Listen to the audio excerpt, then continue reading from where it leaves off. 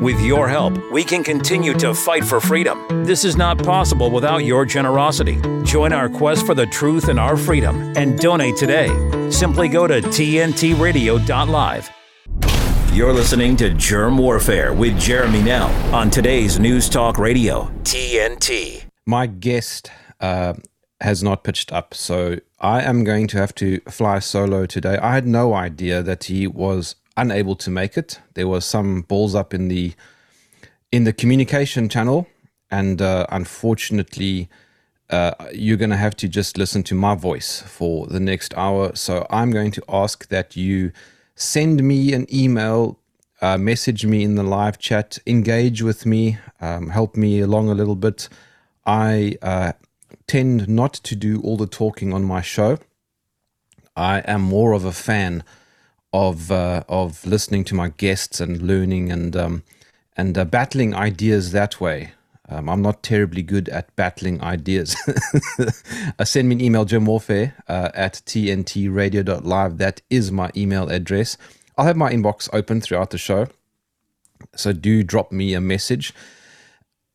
So I was going to be chatting today to Andrew Wilson, who's going to become a regular on my show, but he's apparently away or on some road trip. I had no idea.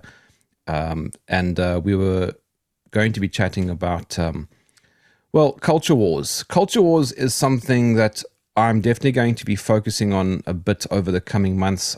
People tend to ignore it. It's a very important part of our lives. We focus so much on geopolitics, Middle East, Ukraine, elections. This is all politics. But at the end of the day, politics is downstream from culture. Culture is tightly linked to one's identity. And identity is pretty much the thing that defines us. And we are defined by obviously our identity, and by extension, the things, the vectors around that, which makes you an individual, such as your family and your community, your friends, your traditions, your belief system. These things define us, and only after that, politics becomes an issue. For example, if you vote either Republican or Democrat, your vote is largely determined by your cultural value system. You're more likely going to align with the sort of traditional or the legacy understanding of a conservative if you in America and you vote for the Republicans. You see, so your political position doesn't determine your culture. It's the other way around. So culture is extremely important, but it's something that I am guilty of not spending enough time on, and I'm going to be doing more of that in the coming months. And Andrew Wilson is going to be one of those guests who's going to engage with me on that. He's very, very good on culture wars, exceptionally good on patriarchal matters and feminism. He's very good. You must check out his channel on YouTube. He engages in many, many debates. And he's just got a really refreshing way of thinking. I've got the live chat open, and I want to say hello to those who are sending messages already. I wouldn't add my name to that propaganda if I were... Oh, sorry, that's not for me. Jerm, you hear from guests all the time about what problems the world has. You always look for the silver lining and answers. We appreciate that so much. I'm sure you'll come up with silver lining to your guest not showing. Well, yes, Catherine, there's always a silver lining, and the silver lining is that I get to practice. I get to practice talking to you. That's the silver lining. You see, I'm a very big fan of not being a victim.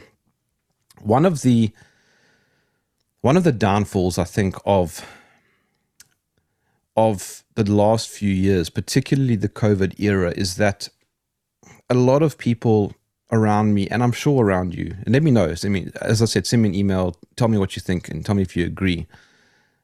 But something that I noticed is that a lot of people fell into that trap of they're coming for us. The pharmaceutical companies they're too powerful.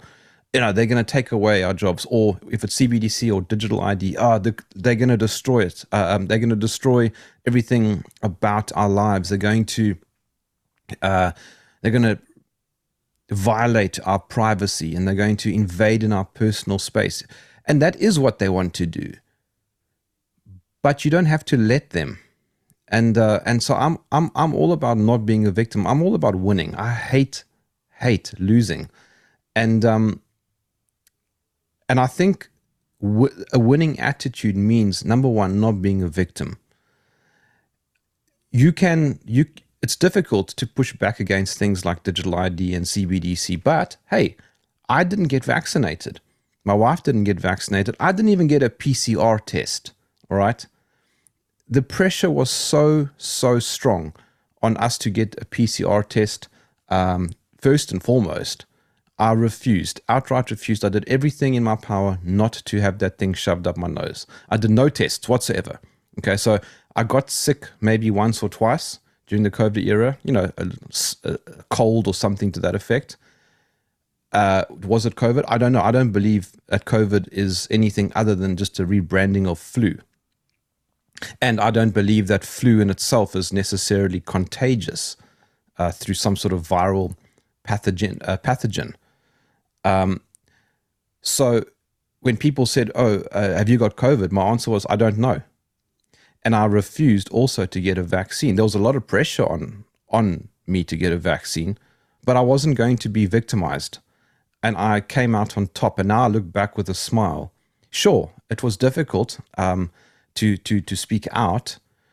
I lost a lot of work. I lost a huge amount of income. In 2020, I was on the bones of my bum. But I did not want to have that stupid toxic concoction injected into my arm. At what cost? I would rather lose my income, which is precisely what I did.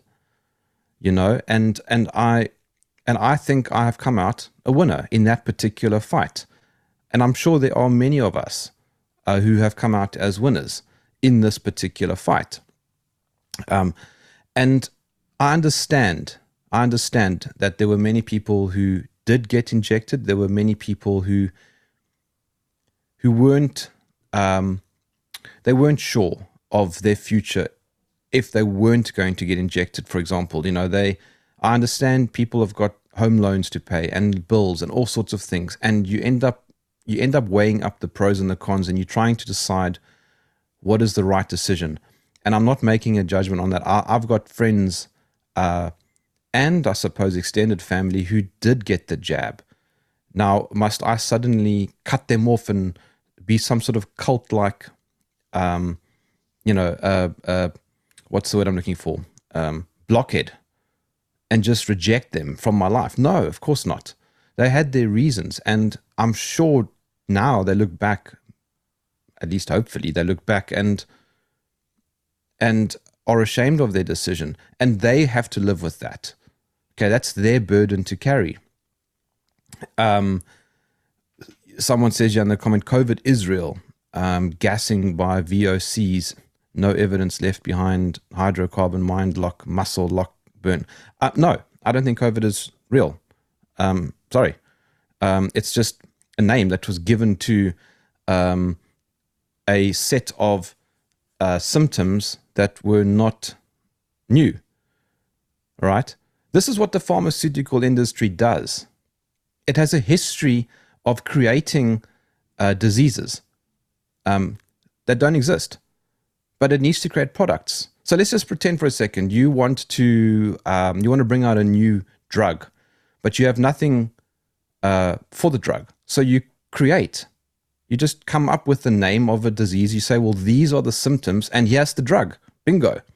You've created a fake illness, and now you've created a product for it, and then you go into a big marketing drive. You think I'm talking nonsense? I interviewed Professor Lehman McHenry from, I think it was California State University. Get his book. It's on Amazon.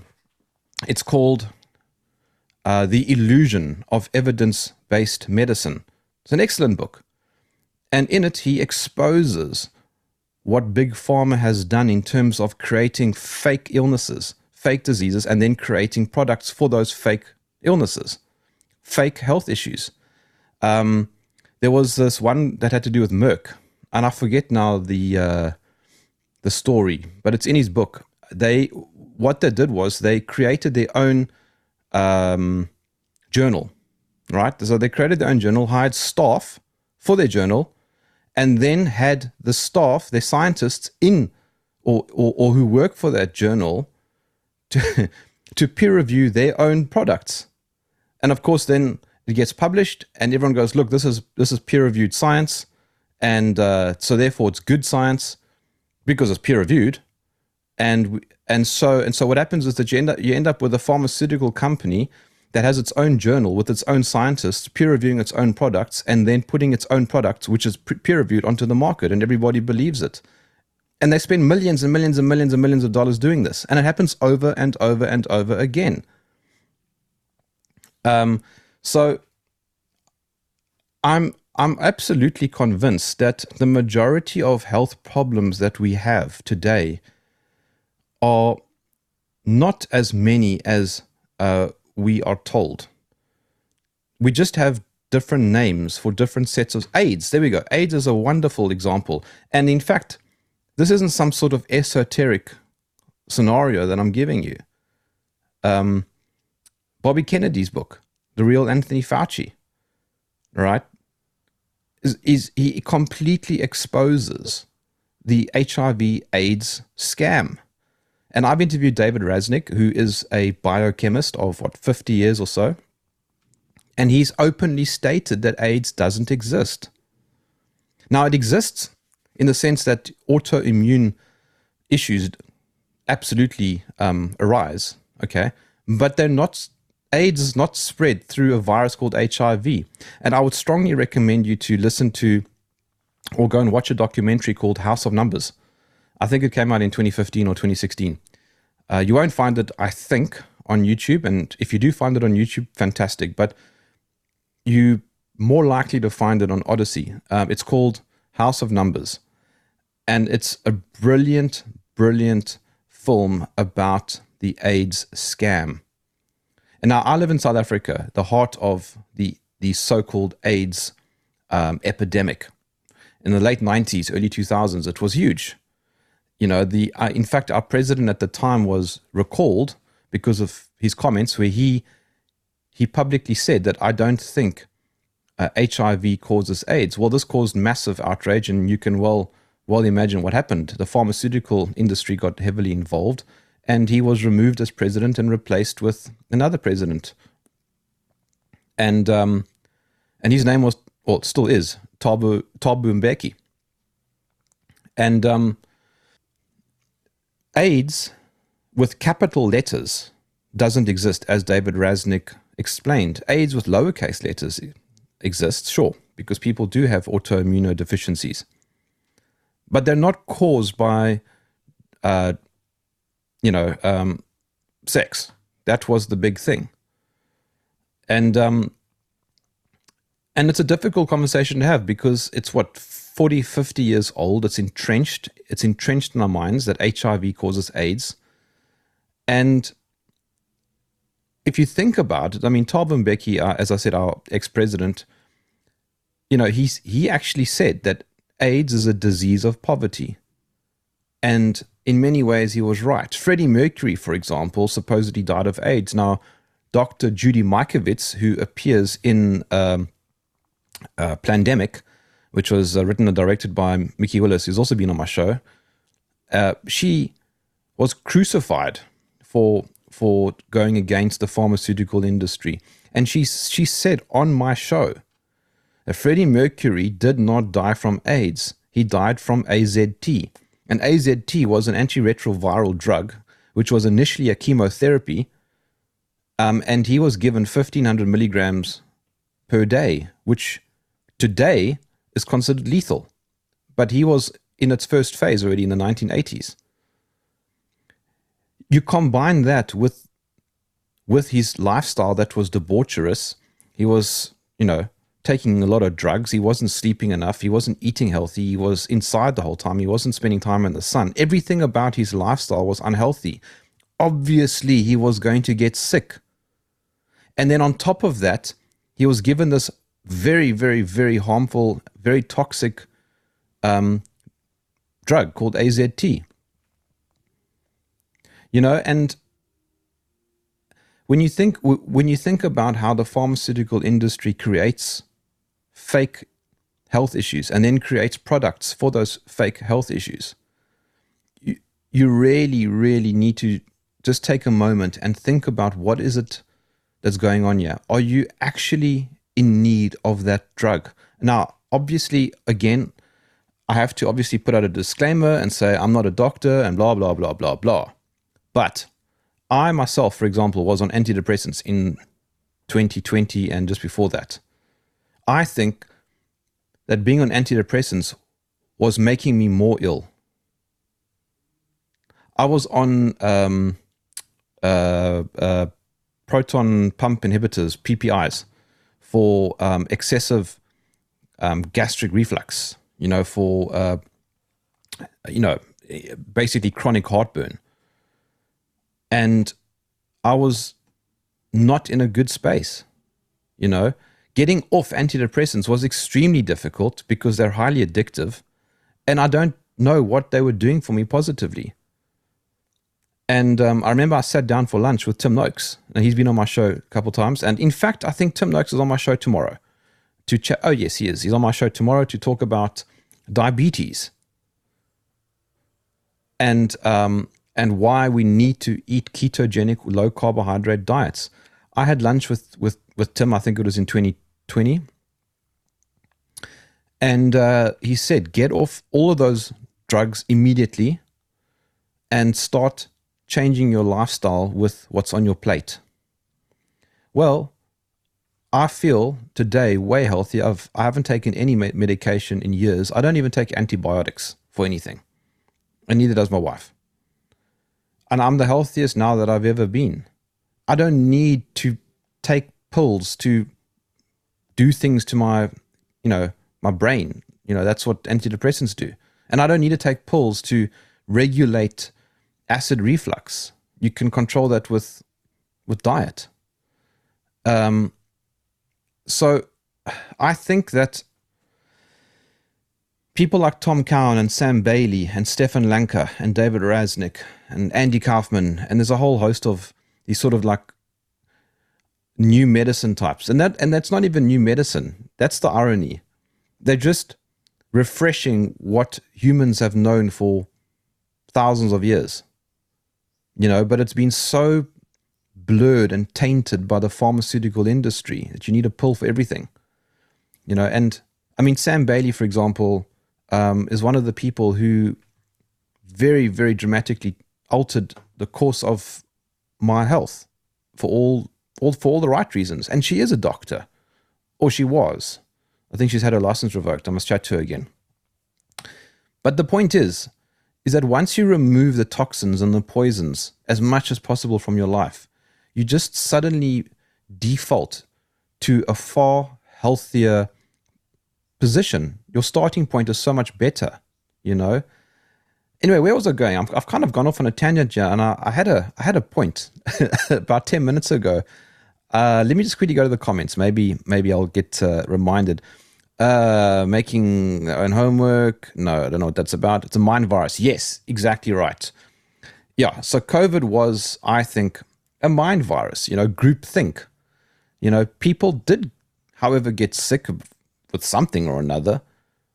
But I think that that's no different to what happened before 2020. People got sick in 2019. People got sick in 2011. People have always been getting sick. No, Jerm, but you see, this time it was different. Well, what was different? Loss of taste. Well, people have always lost their taste.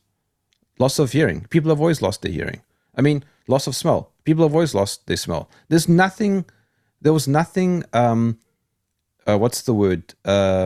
atypical about the last few years. Absolutely nothing. And if nobody had said anything, if the governments had said nothing, if the WHO had said nothing, and life just carried on, I don't think anybody would have noticed anything different. Can Catherine says, if we had been aware of the grift that was AIDS and done the work to expose the perpetrators of it, then COVID would have died. Yes, I think so too, Catherine. I think that AIDS kind of snuck in, and it's now it's cemented. It's cemented. It's difficult to uproot that tree. And it's got so many branches now. From entire laboratories and departments at universities, that are just dedicated to researching AIDS. There's so much money invested in it. Alex is reminding me to go to a break. Let me do that quickly. My name is Jerm. This is TNT Radio. Jesse Zerwell on TNT Radio. In Nigeria, it was reported that Nigeria launches mass HPV vaccination campaign to curb cervical cancer. And this jumped out at me because given what's happening in Palestine, it is another example of the seemingly never-ending brutalization of vulnerable populations, to put it one way, whether through explicit means like the slaughter that is occurring in Palestine, or through more discreet, one could argue, means like so-called vaccination, which is nothing but poisoning. Jesse Zerwell on today's News Talk, TNT Radio. When a crisis hits, close to home and across the globe, nonprofits are on the front lines, ready to serve. Keep coming. The demand for charitable services has skyrocketed, and nonprofits are rising to meet the needs. Healing, nurturing, rescuing, honoring, protecting, caring, inspiring. The work of philanthropic organizations of all sizes, across all missions, has never been more important. And it's donors and volunteers like you who make all this possible. Thank you. Together, we change the world. The Nonprofit Alliance. Are we on the air? Am I on the air? You're on the air? On the air 24/7. Your News Talk giant. TNT. I was getting carried away there before the break, and that's a good sign that I'm getting carried away. I'm not terribly good at these solo conversations, but I'm glad that that I've got some people chatting to me in the live chat and just making the conversation slightly more conversational. I was saying before the break that for me, culture and my immediate existence is what defines everything else. And when I say my immediate existence, I mean my habits and my sleeping and enjoying time with my wife. As you know, I was in the desert recently. Switching off for 10 days, having absolutely no idea what was going on in the world was incredible. Okay, I did know one thing that was going on in the world, and that was the Rugby World Cup. There was no ways that I was going to even be in the desert and not know what the score was. And particularly because I was lying in the tent thinking, I really hope that the Springboks are going to beat Australia so that I can laugh at Alex. And it didn't happen. Australia, they played so badly anyway that they just got knocked out. It was England that became more of a concern. But anyway, going back to what I was saying, when I came back to civilization, nothing had changed. Israel was still attacking Gaza like it did before I left, and America was still losing the war in Ukraine. Nothing really changes. It just shifts. Your focus just shifts. But what doesn't change also, and this is really, really important, is your identity. And I found that going into like true nature for a couple of weeks just really forced me to hold the mirror up at myself and reconsider the things that are important in my life. what's going on in the Middle East is not that important to me, quite honestly. I don't have a dog in that fight. I don't have a dog in any fight that happens basically outside of my own immediate inner circle, if I'm being blatantly honest.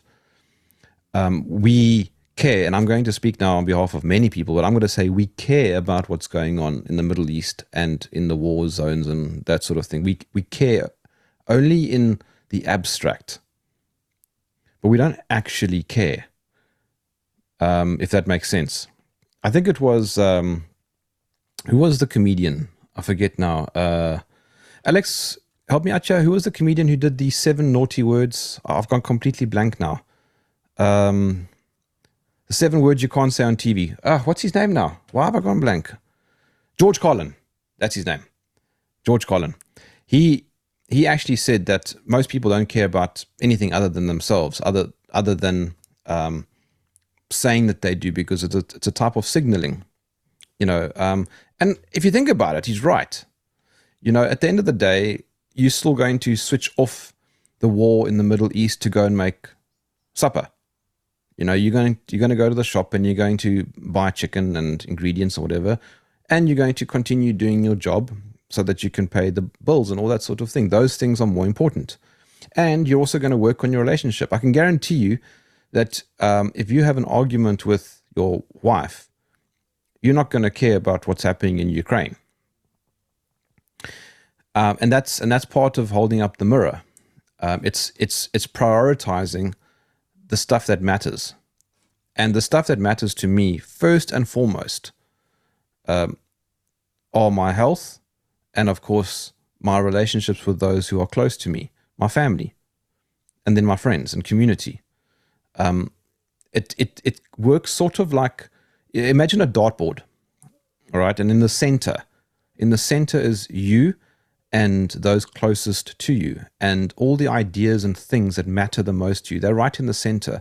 And as the as you sort of move away from the bullseye, so you start adding in other things, and as you go further out towards the outer skirts of the dartboard, that's where things like Ukraine and Israel come in.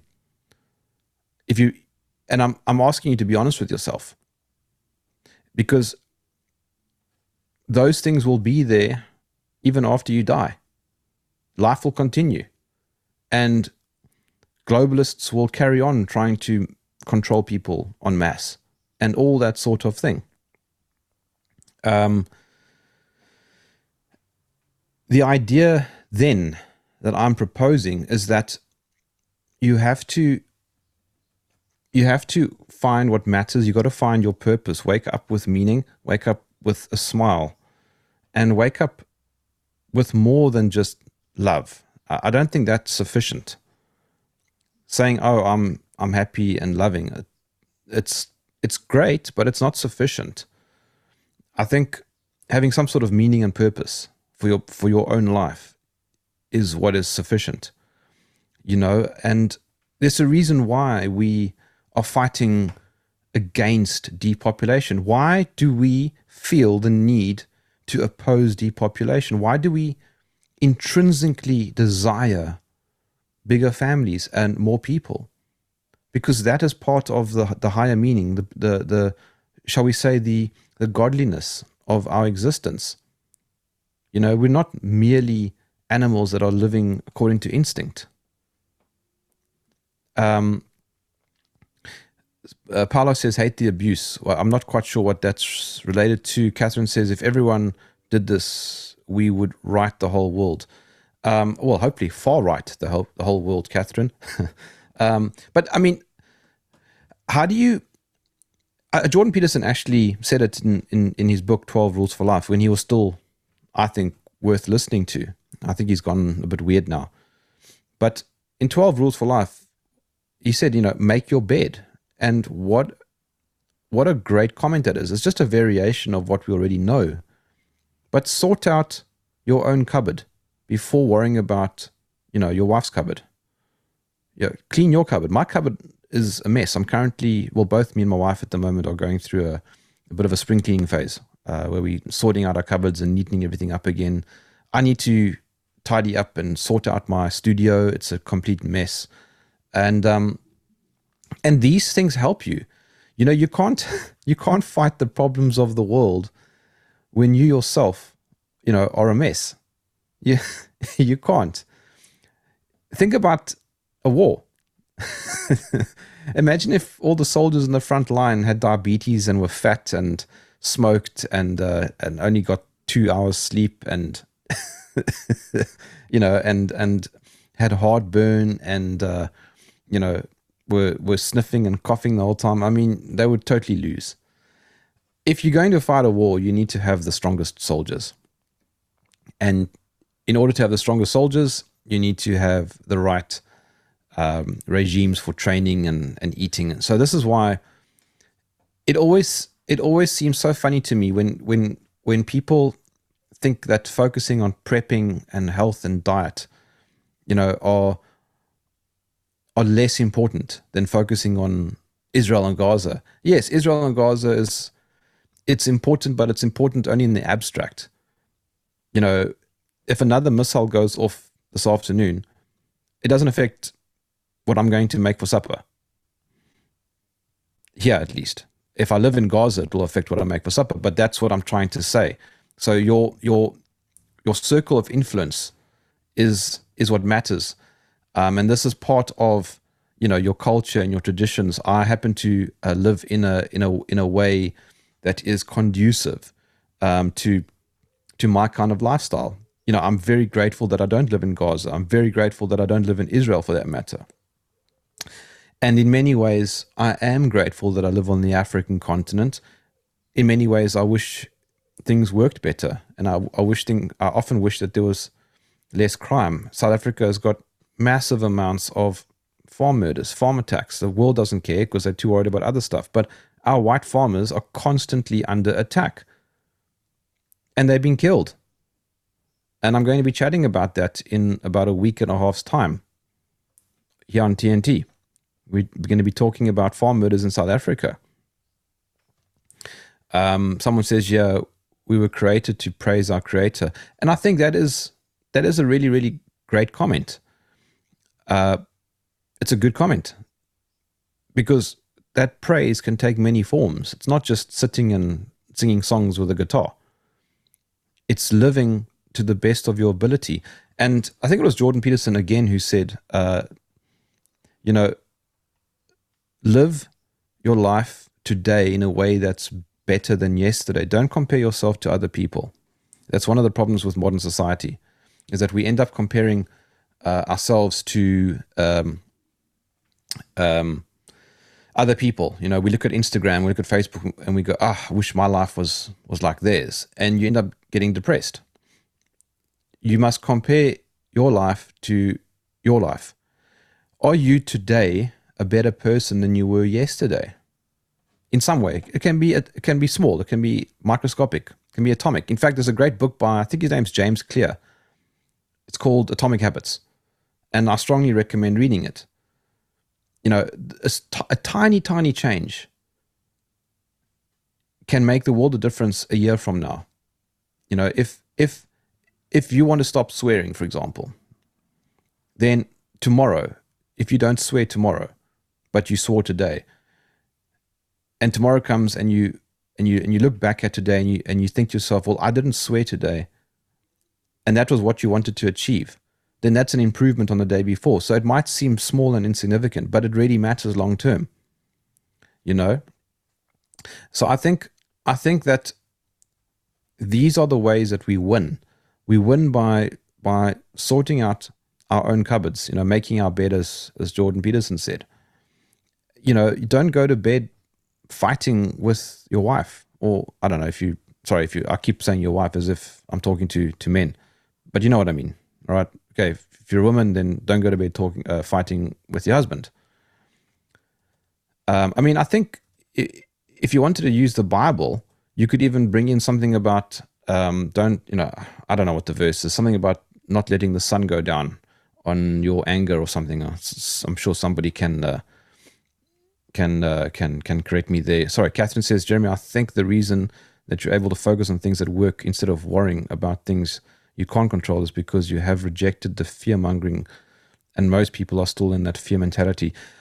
Yes, Catherine, I think maybe that's true, but it takes a little bit of training, you know. It takes a bit of hard work. You have to train yourself to not fear. Okay, hang on. Let me rephrase that. It's not about focusing on fear. It's not about focusing on not fearing, because that's not the right strategy. I think the right strategy is focus on things that are productive, that are constructive, things that are going to make you a better person, a better individual. Remember something. What Fauci says or what Klaus Schwab says might affect us long term, but it doesn't affect us immediately. They have no power over us. And that's the other thing. When people get scared, they're giving their power of their own liberty, the power of their own critical thinking to somebody else or to something else. And you must never let that happen. And it's easier said than done, I understand, but you've got to train yourself. You have to wake up tomorrow morning, and when you make your first cup of coffee, think about the day, think about the things that can go wrong, think about what the globalists want to do to you, think about how they want to take away your privacy, think about all these things, right? Don't be naive, don't be ignorant. And then, once you've thought about them and think about what could happen, should you lose your privacy, should you become unhealthy, should you get sick because you're smoking too much, or, I don't know, get sick because you drink too much. Once you've thought about those things and considered and contemplated the negative effects that they can have on your life, you're then able to buffer against those fears. A very obvious one as well, if I smoke too much, I'm going to probably get cancer. Okay, then make an effort to smoke less. And don't blame everything and everybody else.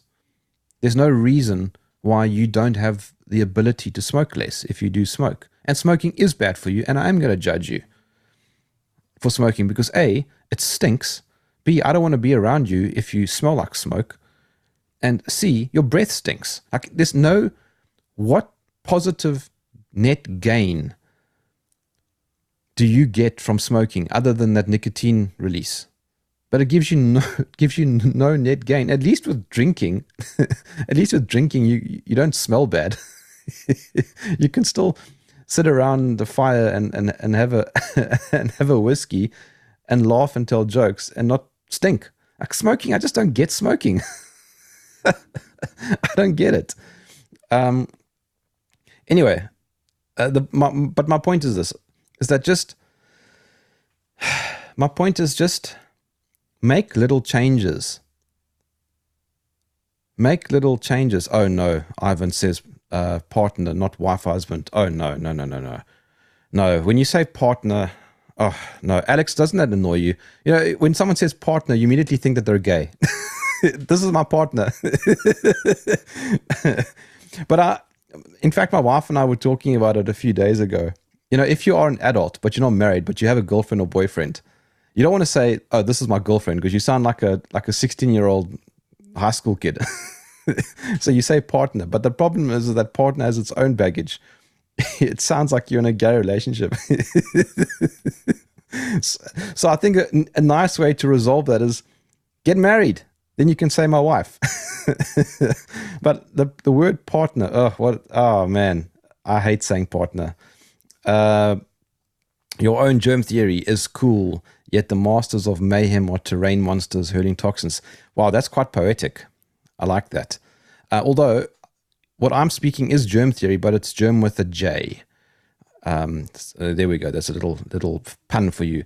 Yes, training, disciplined, and purposeful living will change your course. Agree. And that's the point. You know, if you become too black-pilled and you become too nihilistic and too pessimistic and too negative, you will lose.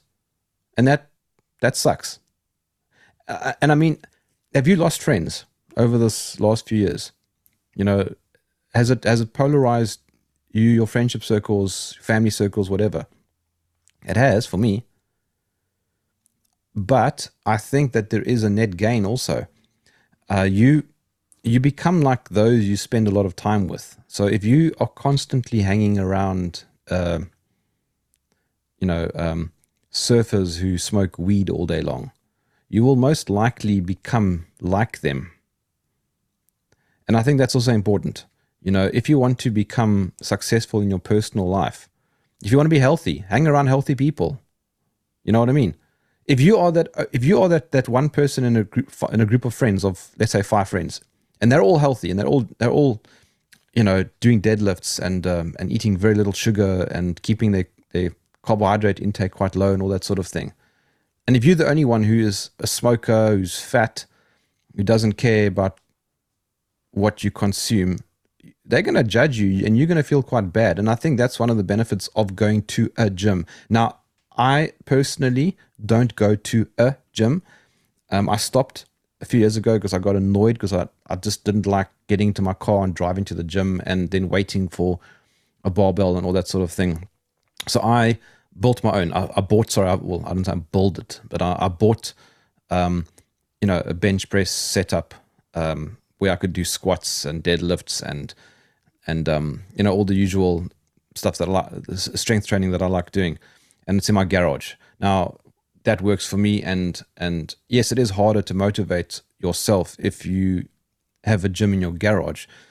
But the point that I'm making is that if you go to a gym, by virtue of being in that gym, you will probably feel more motivated.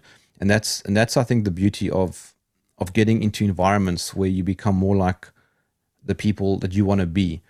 It's very difficult for you to be a highly successful person. And when I say highly successful, I don't mean necessarily monetary. I mean health or whatever you define as highly successful. But if you want to be a highly successful person, what I've learned is that you need to spend more time around those people who are like that, if that makes sense.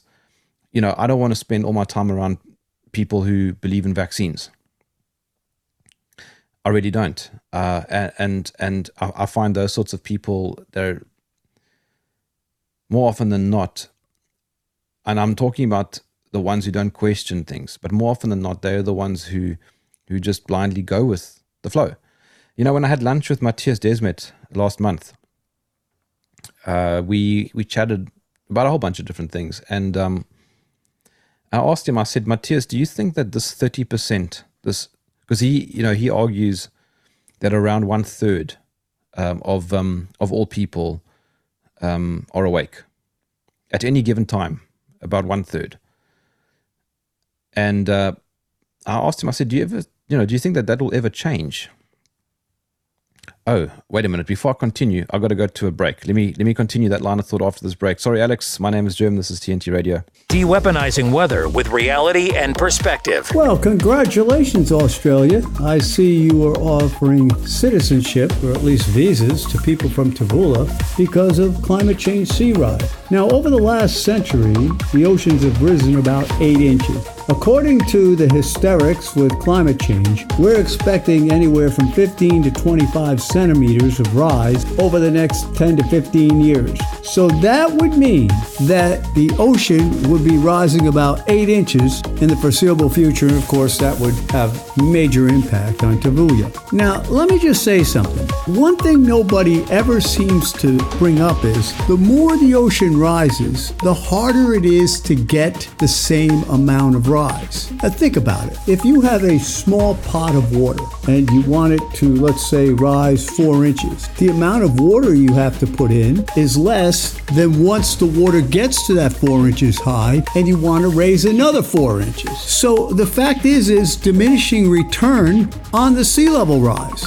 But who am I to be getting in the way of people that are screaming and yelling about climate change? We heard a lot of these islands were supposed to be underwater now. Well, it's a good thing they're not, but apparently they will be. At least that's what the hysterics say. This is TNT Climate and Weather Watchdog meteorologist Joe Bastardi asking you to enjoy the weather. It's the only weather you got. The impact of a meal goes well beyond feeding our bodies. Because when people are fed, futures are nourished. Everyone deserves to live a full life. And with your help, together we can end hunger. Join the movement at feedingamerica.org/actnow. You're listening to Germ Warfare with Jeremy Nell on today's News Talk Radio, TNT. I really do appreciate all the comments. Thank you to everybody who's commenting and making my show a little easier. I don't normally do these solo shows, so I'm not terribly good at orating for an hour straight. And with all the great comments, it's given me lots of things to think about, and I really do appreciate all of it. I if I sit just scrolling, then we're going to end up with dead silence. But I can only see them bit by bit. And so, yes, one that says you have to be insane to get married in the UK if you are a male due to discriminatory UK divorce laws, unless she has way more wealth than yourself. I have got no idea what you are referring to, but I would still argue that getting married is better than not getting married. And I remember when I did get married, it was just so much more fun to say, this is my wife. I hated saying this is my girlfriend. I enjoyed saying this is my fiance because it meant that we were going to get married. But saying girlfriend or partner just sucks. Like every time I said this is my girlfriend, I thought that I was back in high school. And every time I said this is my partner, I was worried that I was coming off as gay. So Nuck says here, talk about the rugby. No, the rugby's done now. We can take a break from that. Don't worry, we'll talk about it again soon. I'll just emphasize the fact that the Springboks are the best rugby team in the world. And, there's not much more to say other than that. Thanks, Jerm, is my new fave. I'm not quite sure what that means. Oh, you're saying that you enjoy my show. I also enjoy my show. Thank you. Don't sit in the seat of the scornful either. Yes, that is a wonderful. Is that a verse? Don't sit in the seat of the scornful. Gee, that is a beautiful line, and it just really captures so much. Don't sit in the seat of the scornful. So in other words, don't spend your time around a bunch of cynical, angry, pessimistic people, because you'll become like them. I love that. I'm going to copy and paste that line. That is a beautiful, beautiful line. Don't sit in the seat of the scornful. With all that alliteration on the S, makes it sound even better. Let's have a look here. Mean Girls, no, Jerm, you are giving advice right out of the Bible. Am I? Thank you, Catherine. I'm certainly. I didn't know. I don't have a Bible in front of me. But I'm just giving you these are just my personal thoughts. It's stuff that I've learned over the years. Let's have a look here. I get the leaf tobacco. I got whole leaf tobacco. It's an agricultural product, no taxes. I let it dry out, crush it. Oh, okay. So, look, smoking has been part of humanity forever and ever and ever. But it doesn't mean that you don't smell.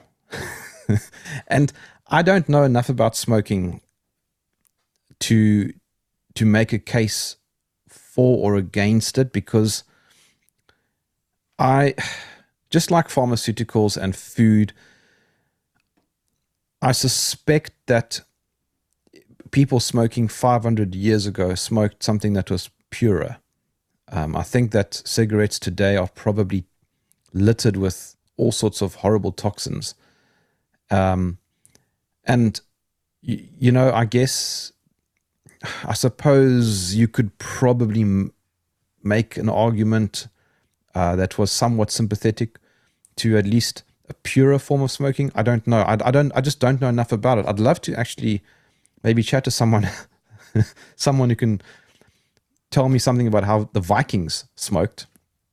But nevertheless, people have also always drunk alcohol, I do drink less alcohol now than I did. I just think that it's probably healthier, but it also gets expensive if you drink a lot of alcohol. But I do enjoy whiskey, and I do enjoy wine. And I live in a province here in South Africa that has, I believe, around about 3,000 farms just around my city. That, and a lot of those farms are wine farms. My wife and I are constantly discovering new wines and new wine farms. And here in South Africa, our wine farms are amazing. I was in France in 2019, and we went down to the south, and we visited a few wine farms. And France is famous for its wine and its wine farms, but I think there's a bit of marketing going on there, because their wine farms were not as nice as ours. And I'm not trying to be all like rah South Africa. We've got huge amounts of problems, but I do think that our wine and our wine farms are next level. And I haven't spoken to a single guest who's had South African wine who's disagreed with that. Although it was quite funny when we were in Amsterdam a few weeks ago. We went into a bottle store, into a liquor store, and we went to the wine section. The first thing we wanted to do was look for wine to have that evening. And the very first bottle of wine that I saw is South African wine. and more specifically, the farm, the name of the farm is Simonsig, and that farm is about 5 minutes away from where I live. And it was sitting in the liquor store in Amsterdam. It was quite funny. So I asked the girl behind the counter, I said, look, I want to buy a Dutch wine. And she said, well, you've come to the wrong place. We don't have wine, but you can get Spanish wine or French wine or South African wine. I said, well, I didn't come all this way to buy South African wine. Jerm, I just spat my coffee out when you said it doesn't mean you don't smell. Oh, right. Right. You're referring to the smoking. You know, I don't like it when people smell. You know, like don't smell. It's not that difficult to have a shower, you know. And smoking makes you smell terrible. Sorry.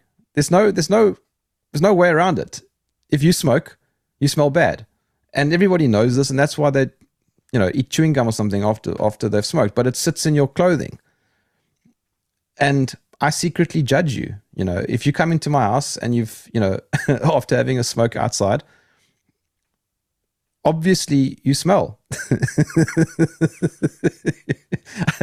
and I'm quietly judging you like a cat. You know how cats quietly judge you? They sit in the corner of their room and they look at you, and you know that they are judging absolutely everything about you. It's okay. It's okay. We've all got our vices. I understand that. We've all got our vices. But the point that I'm making is that just try and be a better version of yourself than you were yesterday.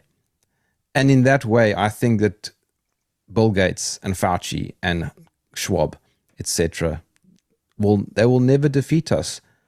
They will never, ever defeat us.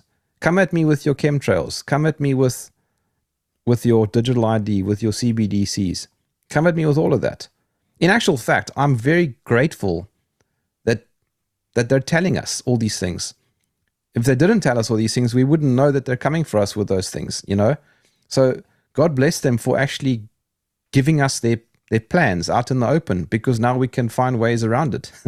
You know, and not be losers. We will never, ever, ever lose. I don't know about you, but I'm always about winning. Always. Doesn't matter what the situation is, whether it's personal health or whether it's the state of the world. I'm all about winning. And winning is the white pill. Winning is taking that information that we have and doing something with it. And that doesn't mean sharing links all day long on WhatsApp and telling others how bad the world is. It's also figuring out how to solve the problems and not be complacent, you know, not become just a useless eater.